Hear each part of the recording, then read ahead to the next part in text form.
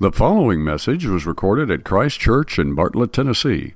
For more information about Christ Church, visit www.ccbartlett.org. Take your Bibles, please, and turn with me to Matthew chapter 11. Matthew chapter 11. Matthew's not hard because it is the very first book of the New Testament. It's not Matthew 11, it's Matthew 1. No, it's Matthew 11, I'm sorry. Matthew 11, verse 1. Now I got it. Matthew 11, verse 1.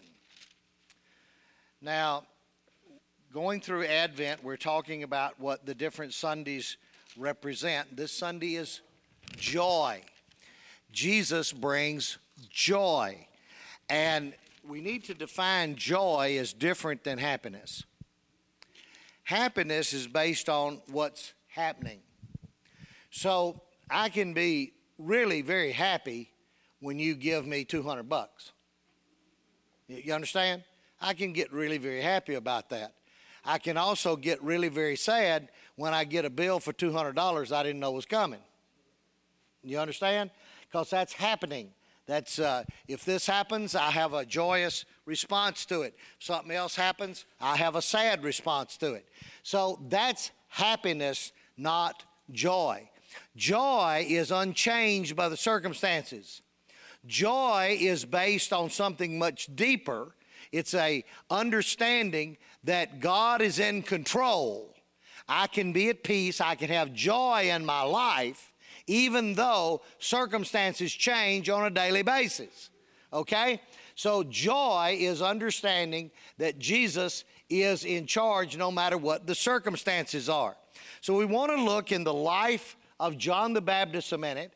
And we're going to find a time in his life when he lost his joy and Jesus gave him back his joy. Now let's look at that. Because for all of us, come on, just be dead honest. Can you truthfully say you're just joyful all the time? Now, I can put on a good act most of the time. Just grin like a fox, you know. And but the truth is, down in your heart of hearts, can you say you're joyful all the time? And the truth is you're not. And so how do we restore our joy? How does Christ restore our joy? Let's look and see how he did for John, and then we'll see. Now it came to pass when Jesus had finished commanding his 12 disciples, now I'm in Matthew 11:1, commanding his 12 disciples, that he departed from there to teach and to preach in their cities. And when John had heard in prison about the works of Christ, he sent 2 of his disciples and said to him, "Are you the coming one, or do we look for another?" And Jesus answered and said to them, "Go and tell John the things that you hear and see. The blind see, the lame walk, the lepers are cleansed, the deaf hear, the dead are raised up, the poor have the gospel preached to them. And blessed is he who is not offended because of me." And as they departed, Jesus began to say to the multitudes concerning John, "What did you go out to the wilderness to see? But a reed shaken by the wind. What did you go out to see? A man clothed in soft garments? Indeed, those who wear soft clothing are in the king's houses. But what did you go out to see? A prophet. Yes, I say to you, and more than a prophet. For this is he of whom it is written, Behold, I send my messenger before your face, who will prepare your way before you. Assuredly, I say to you that among those born of women, there is not risen one greater than John the Baptist." Now, let's think about John's story just for a minute. John was born of an elderly mother and daddy. His father was a priest, Zechariah, And they hadn't been able to have children. In fact, they were beyond childbearing age. But God worked a miracle. And Elizabeth became pregnant with her son John. And in there for a while, even Mary left and came and stayed with Elizabeth and Zachariah, because John and Jesus were cousins. Now, John went on to become a forerunner of Jesus, a prophet, and he was a kind of a, we would call him today very weird. He lived in caves. He was kind of a recluse. He had studied the Old Testament scriptures. He had a heart burning for the fact that God was going to bring the Savior, the Messiah, in his lifetime, and it was his job to prepare the people for the Lord Christ. And so he had been preaching repentance, and the people would come down to the Jordan River and they would hear him. He had big crowds gathered around him at Jordan River, so much so as many even of the priests repented of their lifestyle. They had been living a greedy, unfaithful, unscriptural lifestyle, and they too were baptized in repentance and so forth. And so this went on and on and on, and one day Jesus came. And boy, John saw heaven open, and he saw God coming in the form of an angel and descending on his shoulder, and the voice out of heaven, "This is my beloved Son, whom I'm well pleased." And John said, "I'm not supposed to baptize you. You're supposed to baptize me." And Jesus said, "No, it'll fulfill Scripture." So they did so. And then John said of Jesus, "Behold, the Lamb of God that takes away the sin of the world. And I'm not worthy to unlatch his shoelaces. He will increase, but I will decrease." And pretty much from then on, John faded away, and the New Testament follows Jesus. Herod the Great's dead. His kingdom's been divided up again among his relatives, and Herod Antipas has charge there over the Judean area, and he marries a cousin, also the wife of his brother Philip, and John goes berserk. He lets in on Herod because just everything that should be right and good about a king has gone rotten in the life of Herod, and John is appalled at it. He knows it's a scar on Israel. It's an affront to God himself, and so John lights in on him. Well, to keep John from stirring the crowds, Herod has him arrested and just keeps him. He just sticks him in a prison and keeps him. But Herod can't quite get away from what John says, so from time to time he gets John out, and the Bible says he even listens to him gladly. Well, the wife, Herodias, didn't like the way things were going. Sounded like she was, if Herod followed John, she was going to be on the outs, and her life of luxury was over. And so she began to plot against him. And he was carried away to a fortress in Jordan known as Machaerus. And it's out in the middle of absolute nowhere. I mean the absolute nowhere. And there he was put in a dungeon, and we don't know how long. We don't know how long. But there he was, stuck in a dungeon. There were no crowds. There was no one to preach to. Time was standing still, and yet his motor was running. Have you ever been there? You ever been where your motor's just running wide open and your life's just plain old stopped? You can't get anything going no matter what you try. There he was. He was stuck. He was in prison. He was alone except when they'd let a few of his disciples come. He had become discouraged. Couldn't help be afraid. He wasn't afraid of eternity. The guards were brutal and mean. The other prisoners that were there were political prisoners and bad men, evil men. And he had no idea what his end was going to be, but it probably was not going to be pleasant. The Romans didn't kill people in pleasant ways. They killed people in very unpleasant ways. Wasn't enough for Rome to kill you. Rome wanted to hurt you. And not only did they want to hurt you, they wanted to make a spectacle out of your suffering. So that if you suffered publicly long enough, it would be a deterrent to anybody else crossing Rome. I have opportunity all the time now. And, at one time I did 40 weddings a year and did 14 one June. Now then I do about that many funerals a year because most of the folks that helped me start Christ Church were in their 30s and 40s, and guess what? That was 30-something years ago. And so time has marched on for us.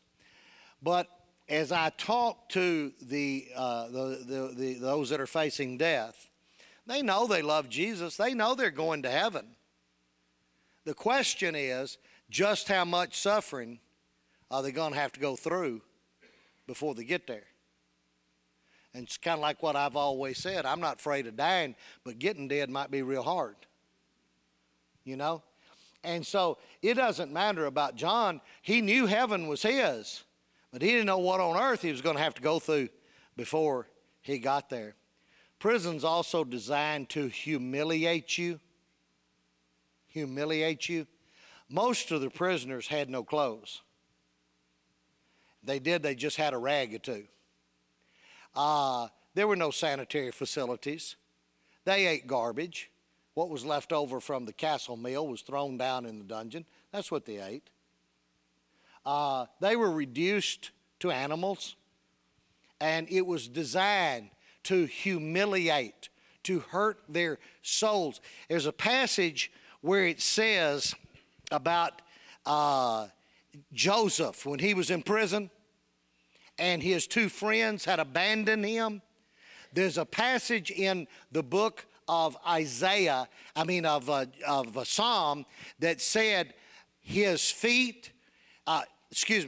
soul was bound in iron. His soul was bound in iron. Can you bind somebody's soul in iron? No, his feet were in fetters. His feet were in fetters. But what was bound in iron? His soul was bound in iron. He had been reduced to as low as he could be. And if he wasn't sick physically, because living in those conditions can sure bring about sickness and sores, he was certainly heart sick. And he began to doubt, why is God letting this happen to me? Why am I here? What is it over? Maybe it wasn't even real. Maybe it's just. And so he sent two of his disciples to Jesus.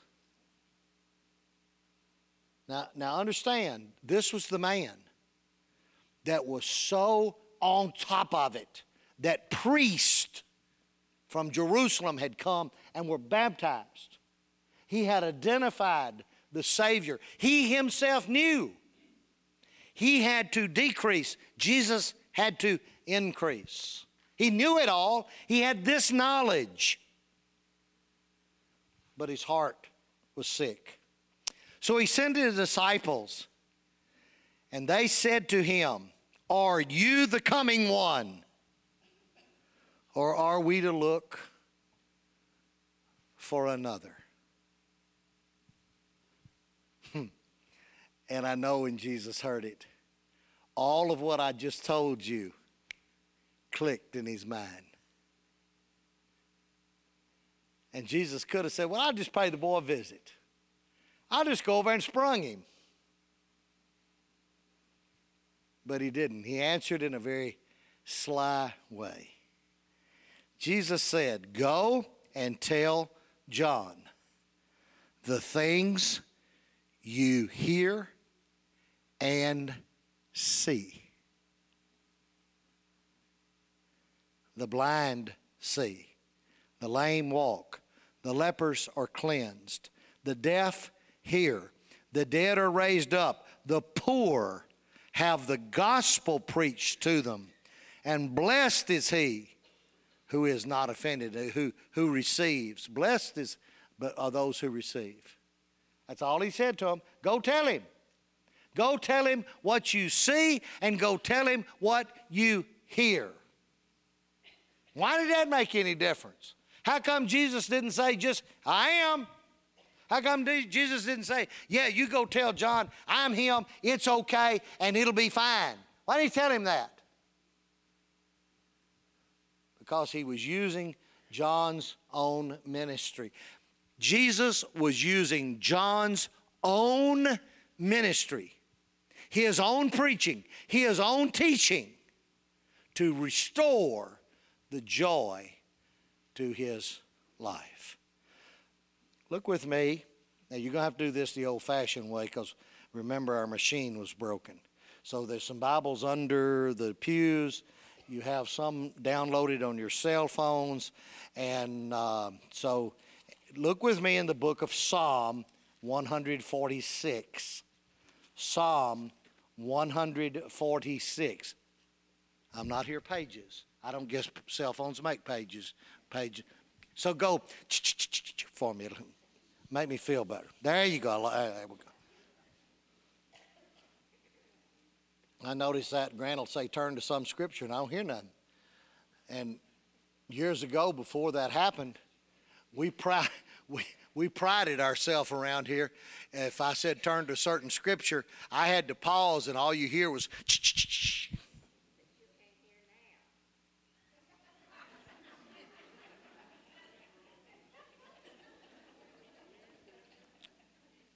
Psalm 146, verse 7.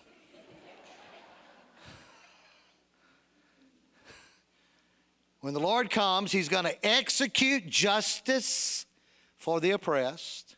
Verse 7. Who gives food to the hungry.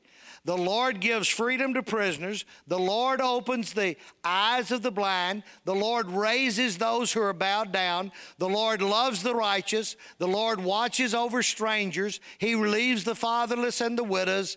And the way of the wicked he turns upside down. That's a prophecy over in the book of Psalm about Jesus. Guess who preached using that same psalm? John. John said when the Christ comes, when the Messiah comes. These will be the things. These are the proofs. This is what John was looking for in order to identify the Savior. Look with me in Isaiah 61. Back to the right hand. One of the big books right after Psalm. Isaiah 61. First 3 verses.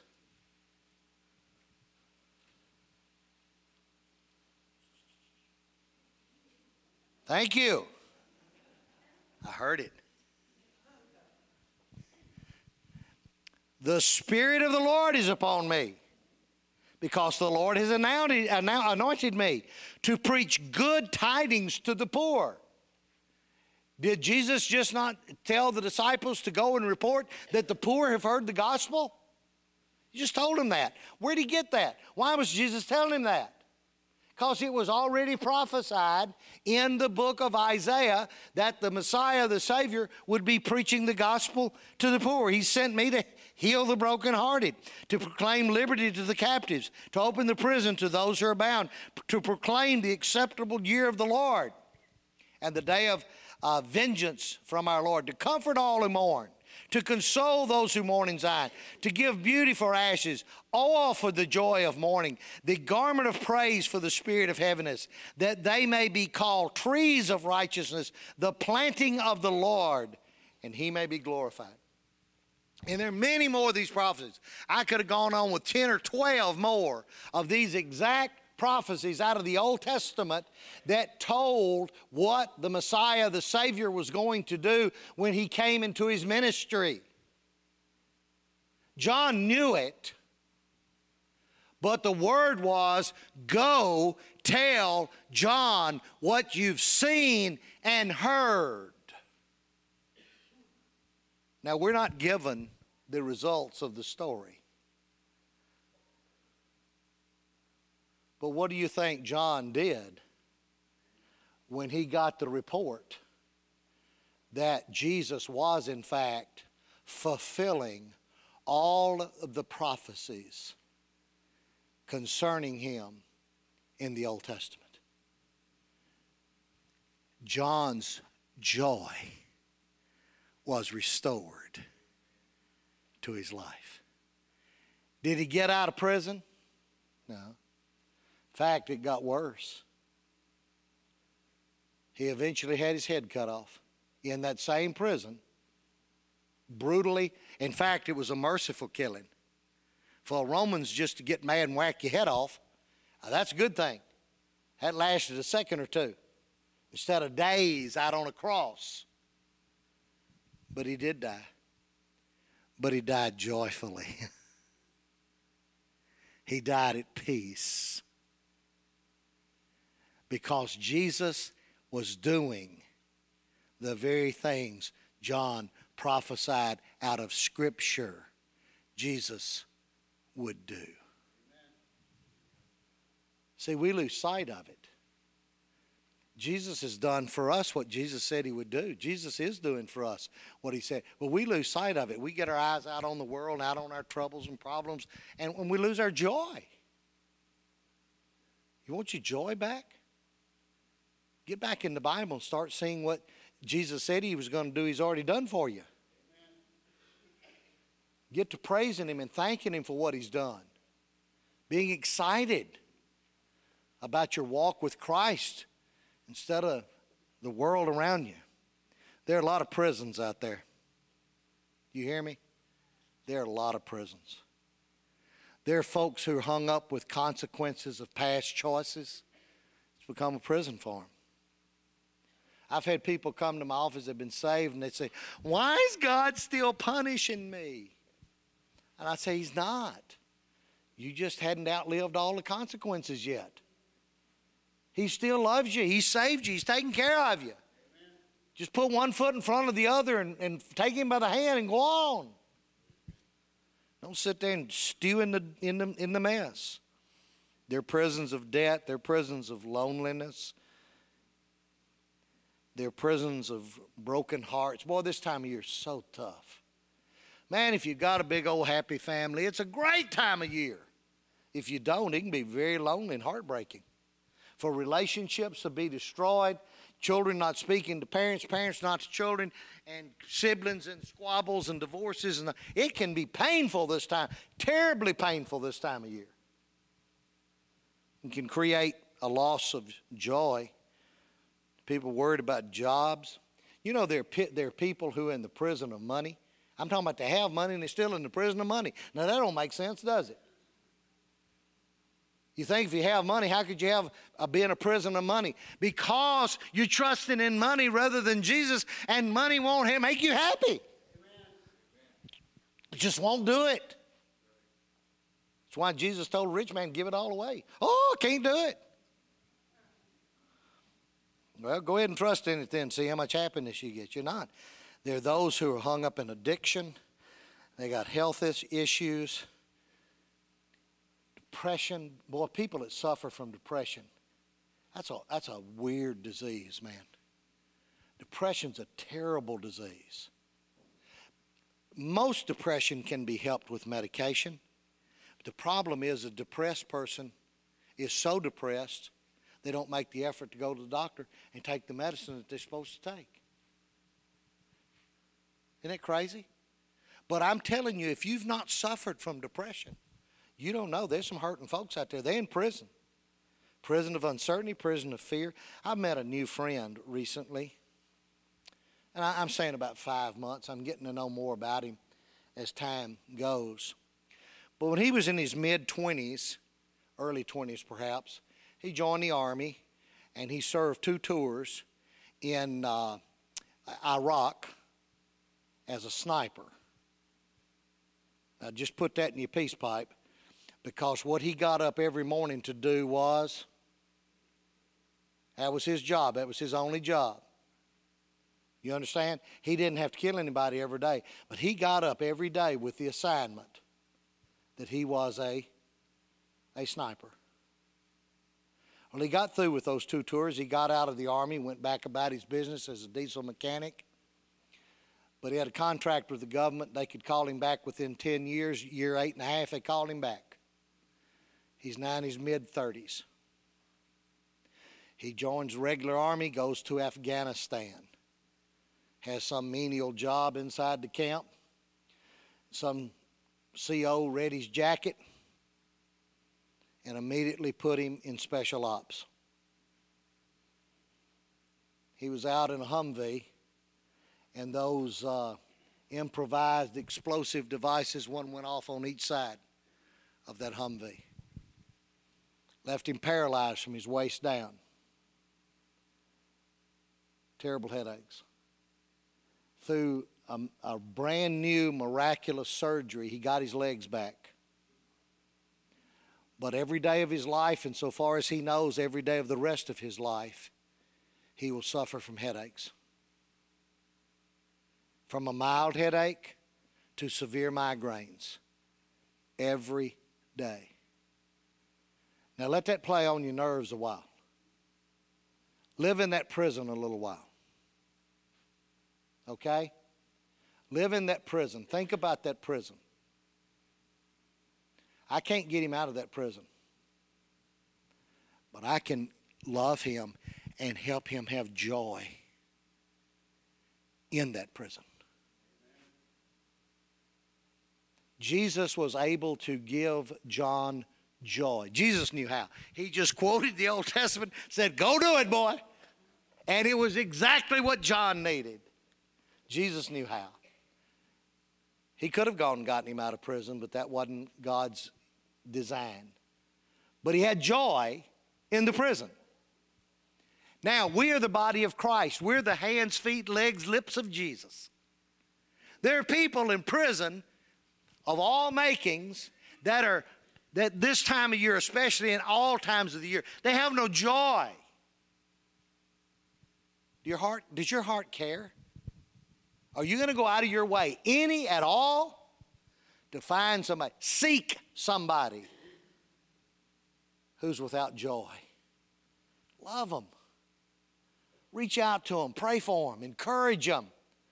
Be their friend. Be there for them. When everybody else has turned their back, be there for them. That's Christianity at work, by the way. Christmas joy is not about presents under the tree on December 25th. Christmas joy is the work and the power of Christ in people's lives.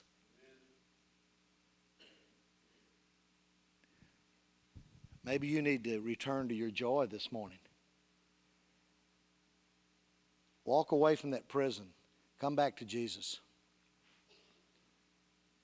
Maybe you know somebody's in prison and God's nudging you. Go to them. Love them. You know it's going to be a little messy. You know you're going to get involved in time and emotional energy you'd rather not expend. But you need to.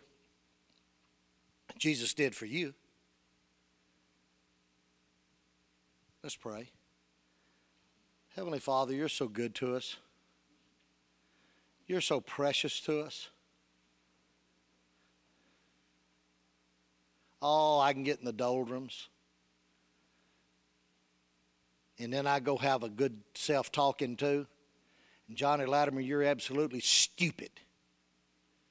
God has blessed you. He's loved you. He's saved you. He's given you opportunity after opportunity. You're letting your focus on one or two little things destroy from you the joy of Christ.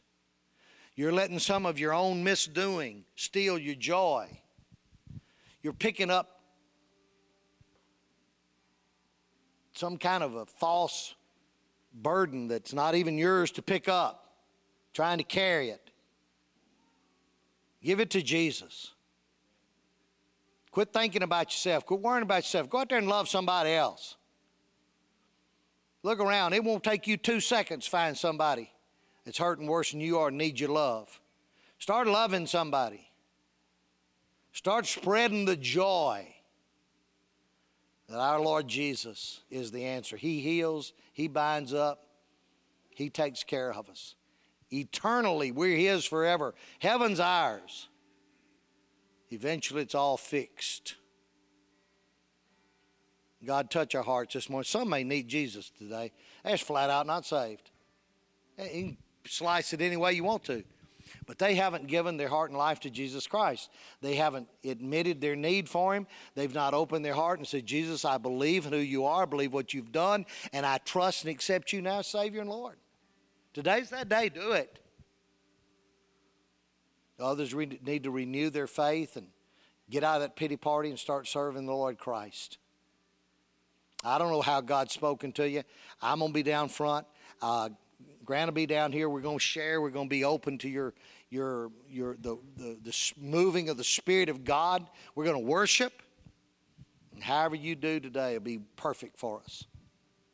Lord, just make me be obedient and those around us. In Jesus' name we pray. Amen.